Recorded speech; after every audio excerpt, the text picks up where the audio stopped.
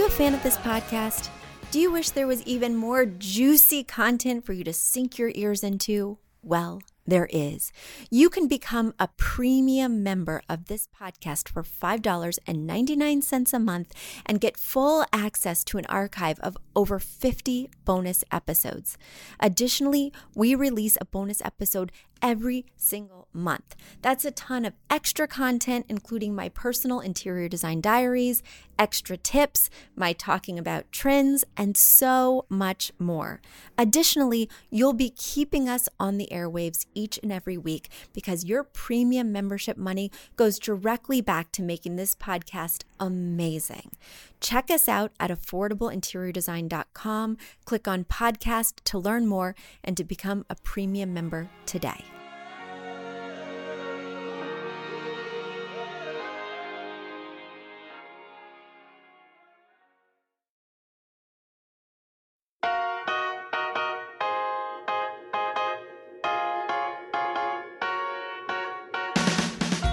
You don't need a high-end designer or a lot of money to get a luxe look. Be your own interior designer with big design, small budget. Here's your host, Betsy Helmuth. While I've unpacked all the boxes months ago, I'm still not sure about this big move. My husband and I moved all the way from Brooklyn out here to Westchester, and we're adjusting. I'm not sure about the area exactly. I'm definitely not sure about the commute because it is different. The lifestyle is really something that we're acclimating to, and certainly the takeout choices have been mildly devastating. Now I have to cook. But the one thing I am sure about is I am sure about our house. We really feel at home here in our cozy little home. And that's made all the difference. That's made a really unsure and fairly big move for us feel comfortable and feel exciting, and at the end of the day, feel worth it. And that's what we're talking about today. Today's episode is New House, New Issues, because it's so exciting to make this fresh start. And at the same time, you're learning things about your new partner, this new home, how to make it work, all of its little quirks. You haven't been with it for 4 seasons, and so you're learning what's drafty in the winter, what's too sunny in the summer. Does this air conditioner really cool the house? So we're learning along with you, and today I'm answering your questions about moving to a new house. First things first, let me give you a few tips that I have for moving to a new house. Now, these are just strategies that helped keep me sane during every single move. Whether we were moving from an apartment to a different apartment in Brooklyn, or now from an apartment in Brooklyn to a house in Dobbs Ferry, I have some strategies that I use with every single move that help to keep me sane. The first one is that I make it my home immediately. Especially with kids and pets, you need that comfortable home base, or else they feel very unsettled and start to act a little naughty. So I really think if you can afford to do it, if you have the luxury to, you need to take 1 to 2 weeks off of work. Now, that's only one of you. Both of you, if there's 2 of you moving, don't need to do that. But it can make a big difference to set those systems in stone. In other words, before I moved my family to this house, I came up here with my label maker and my handyman, and I assembled all the shelving. I organized all the closets. This is where the bedding goes. This is where the towels go. This is where mom's lotions go. This is where dad's lotions go. Literally, I made labels on baskets for dad's lotions and mom's lotions. And the reason is because I wanted it to be very clear. If you don't set those strategies from the start, even if later they need to change because you find you're living in the house a little bit differently than you thought. But if you don't set those strategies from the start, you can move in and perpetuate chaos for many, many months. And it's very hard when your life is taking over, when you suddenly have bills and you're back to work, to find time to set those strategies. And I know because there were 2 closets and 1 basement that I did not organize before I moved my family in and before I went back to work. So I managed to get everything else done, but these 2 closets in the basement, I was like, no problem. I'll get to that later. and later has proven 5 months later to still not be a time that's in the near future. Life has gotten so crazy and we wound up just shoving things in there. And now I have to really carve out time in my schedule, and it's much more inconvenient than if I just would have tackled it back before everybody was here and before life got to be life. The other thing that I think really helps is to create a cohesive vision of everything that you want in the house. So to really determine the style, because a lot of my clients come to me after living in their house for months or years and say, we weren't ready to buy everything because we were a little bit house poor, which I totally get. But now we've been buying little things over time as we see them, as they're on sale, and we don't have a cohesive look because we've just been buying as we can afford rather than starting with that strategy. So I highly recommend creating a spreadsheet of everything that you want to buy, even if it's the exact link, creating that color palette from the outset, choosing that inspiration item, which you guys know from my other podcasts in my book, choosing that inspiration item from each room. So that way you can draw the color palette and really stick closely to those choices that you've predetermined. Even if you can't buy it all at once, you know what you're looking for and you know what you're not looking for. So you don't wind up with just this big house filled with random things that don't have a clear vision because you bought them as you could, rather than starting with that clear vision, still buying them as you could, but knowing exactly what you were going to buy in the future. So if you can, I really subscribe by the way that I work with both my total overhaul clients and myself, which was to create that spreadsheet right away before I moved in of everything I was going to buy, and then buying it all in one day. The day that we had the closing and the house was ours, I bought every single item on that spreadsheet. Easier said than done depending on your budget. And then it all arrived, and I spent those 2 weeks organizing and putting everything together with the team of handymen that I brought up. And sure, it was expensive. Sure, it put me behind in work. But the good start that it's given us, the fact that we live in a fully furnished home that feels cozy, even though our life feels a little bit out of whack and uncomfortable due to all these new variables and new area, it's been invaluable for both my children's mental health and mine and my husband's. And it's also really fun to immediately be able to see your friends and entertain.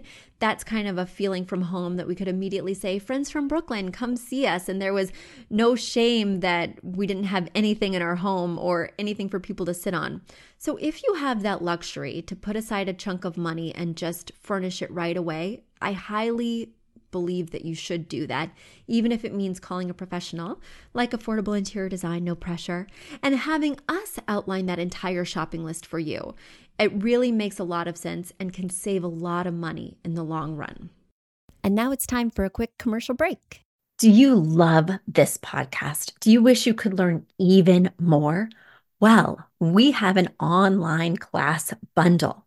Our online class bundle is comprised of 3 online classes: beautifying your home for less, styling your home, and the fundamentals of feng shui. Each one of those 3 classes is between 30 and 45 minutes long and chock filled with visuals and tips, things that will help you to style your own space or help out with other spaces. Additionally, with the pack of 3 classes, you get an autographed copy of my book, Affordable Interior Design. You get all of that for only $99. Once again, that's the 3 online classes as well as the book for only $99. You just go to affordableinteriordesign.com/classes. Once again, affordableinteriordesign.com/classes to buy your bundle today. And if one of those classes sounded intriguing, but maybe you already have my book or some of the other topics are not of interest, you can buy the classes individually at that site as well. Each class is $40. So head over to affordableinteriordesign.com/classes to get your bundle or your online class today. The other thing that I really believe you should do is you should think in 5-year chunks. So I am not a fan of buying legacy furniture. 1 or 2 pieces, sure. But certainly if you are at the stage of your life where you have kids or maybe having kids, it's just not the time to buy a couch that you don't want them to spill juice on. If you have pets, it's just not the time to buy a rug that you want to pass down to future generations or last you 20 years. I mean, the thing is going to get soiled. Let's keep it real. And also, it can be really, I was going to say nervous making because I just saw that on Downton Abbey last night. It can be very nervous making to think about buying something that you have to live with for 10, 15, 20 years now that you've bought your new house that you hope to keep for that long. So don't think that far ahead. Think in 5-year chunks. I think a couch should only really last you 5 to 10 years. And if you have kids or naughty pets, it should be the lower end of that 5 to 10. And in terms of wall paint, it's going to fade. It's going to get fingerprints. 5 to 7 year plan, man. And if you're thinking about the rugs, again, lower end, 5-year. I'm a big spiller. I'm a big dropper, and certainly my family is too. So don't feel like you need to commit hardcore to a lot of these larger pieces. Now, in a master bedroom, I feel like you could commit more because it gets less wear and tear. So those might be pieces you want to splurge on and think about having that extra longevity in terms of a dresser, nightstands, even a nice bed. But sofa, rugs, I don't know, guys. Let's keep it affordable and let's not worry about anything past 5 years. The other day at Design and Wine Night, the first one that we've held in our new Dobbs Ferry location, somebody was saying, well, you're choosing a color palette now, like maybe you really like red and yellow now, but don't you just change it out after you get bored? The answer is absolutely not. If I changed things out every time I got bored, I would be broke. So no, what I do is I change things out every 5 to 7 years when they're old or worn. And then I really think about giving my house a little facelift, and it takes the pressure off of me having to look around constantly for new things that excite me. And also it takes the pressure off my wallet. Let's just keep it real. So now let's get to my listener questions. The first one comes from Tina. Tina, I'm going to read your email. Betsy, I love your podcast. Gee, thanks, Tina. It's been amazingly helpful in figuring out how to design my own house. We recently bought a house and had our 3rd baby at the same time. Okay, well, that was a year ago. She just kept it real. I love that, Tina. So decorating is going slowly, and we're trying to figure out stuff as we go. I have questions about coordinating rugs with other things. Our floors are all dark brown laminate in living rooms, not bedrooms, so I'm thinking we need a lighter colored rug to keep the room from being too bogged down. My biggest problem is our great hall, which is 400 square feet total and includes the dining room and living room with a 3-panel patio door that opens to the backyard. The room is a big rectangle, with the long side containing the patio door, as I mentioned. The room is terribly cold, literally. It's an addition and it's sitting on a concrete slab, and the heat doesn't really work well in that room. I think that even though I've tried to resist it, we need a rug in the dining room. We have a rug in the living room. It's not really visible from the dining room because the couch is dividing the space. We do have 3 kids, and I know a light-colored dining room is a terrible idea, but what are the rules here? Do I need to match the living room rug? Can I go with a similar color and neutral pattern for the dining room rug? I am trying to keep a grayish base with pops of color for the great hall as a whole for cohesiveness, but I'm kind of lost. I'm not totally attached to the living room rug, as I can move it to our front room if I need to. Can you help me? Thanks so much, Tina. Of course I can help you, Tina. It's what I do. So first things first, thanks for being a listener and a fan. Second thing is, yes, this is the same room. You're kind of calling it the great room, if you will, this living dining area. And because it's the same room, it does need to share a cohesive color palette. That being said, I'm not sure this gray way is the way to go, because you've mentioned that this room is very cold temperature-wise, and gray is a cold color. So it's exacerbating that frigidness, which I just think doesn't feel cozy at all based on this description. Hopefully, the pops of color that you're adding in are warm ones. In other words, reds, yellows, oranges, because if they're blues and purples and grays, it's really chilly down there just from your description, and I'm not even feeling the cold. So the next thing is, should you have a rug under your dining table with 3 kids? Yes, you should.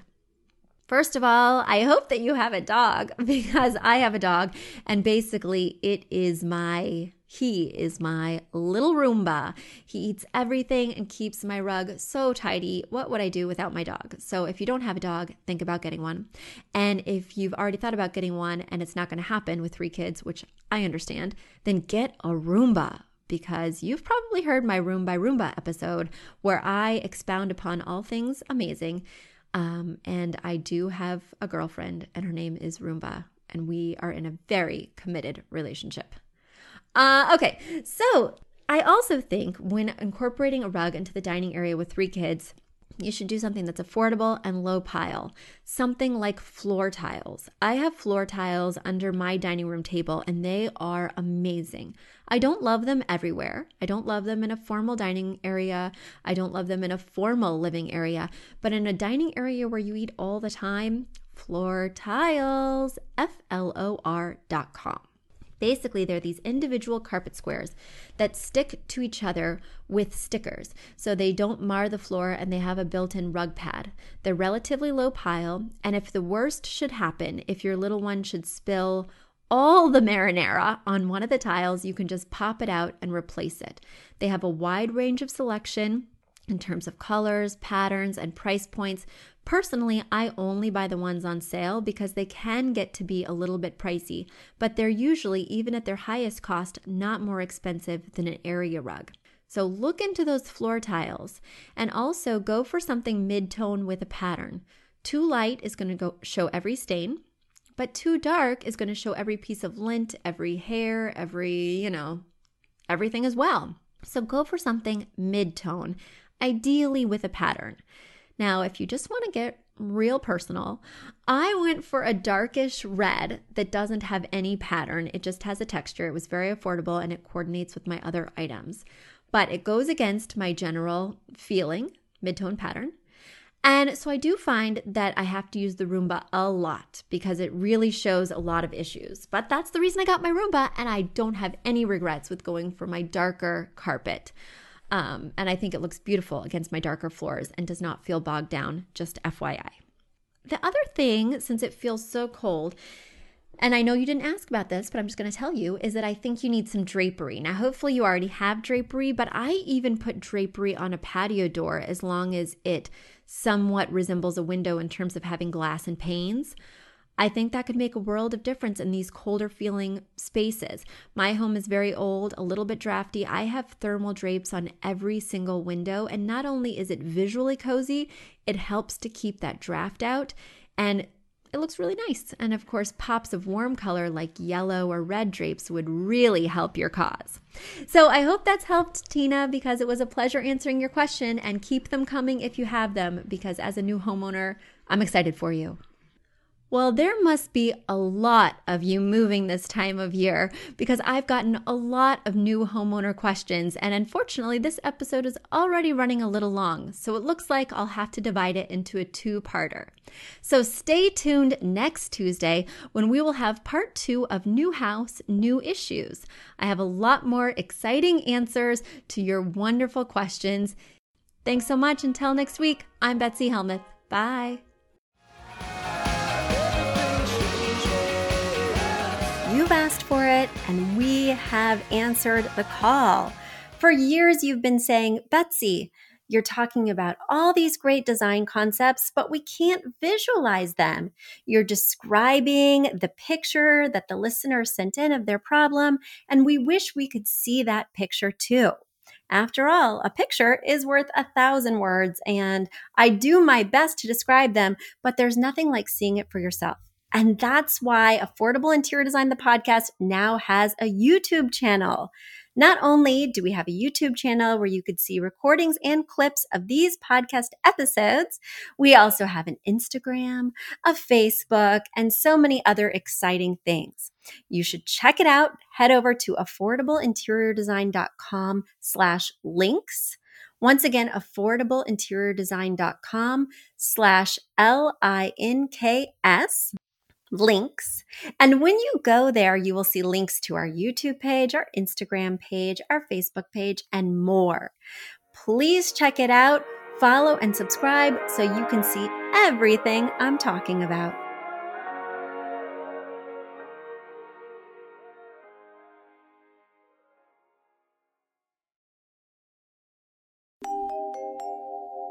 A big thank you to our amazing producer, Catherine Heller, to Aton and the MVCR House Band, and to Affordable Interior Design, the sponsor of this podcast and the premier place to get an amazing look on a budget. Check out affordableinteriordesign.com. If you guys love the show, the very best way to support us is by spreading the word. Tell your friends or write us an awesome review on iTunes. So until next week, guys, thanks so much for joining us, and I'll talk to you soon. Bye.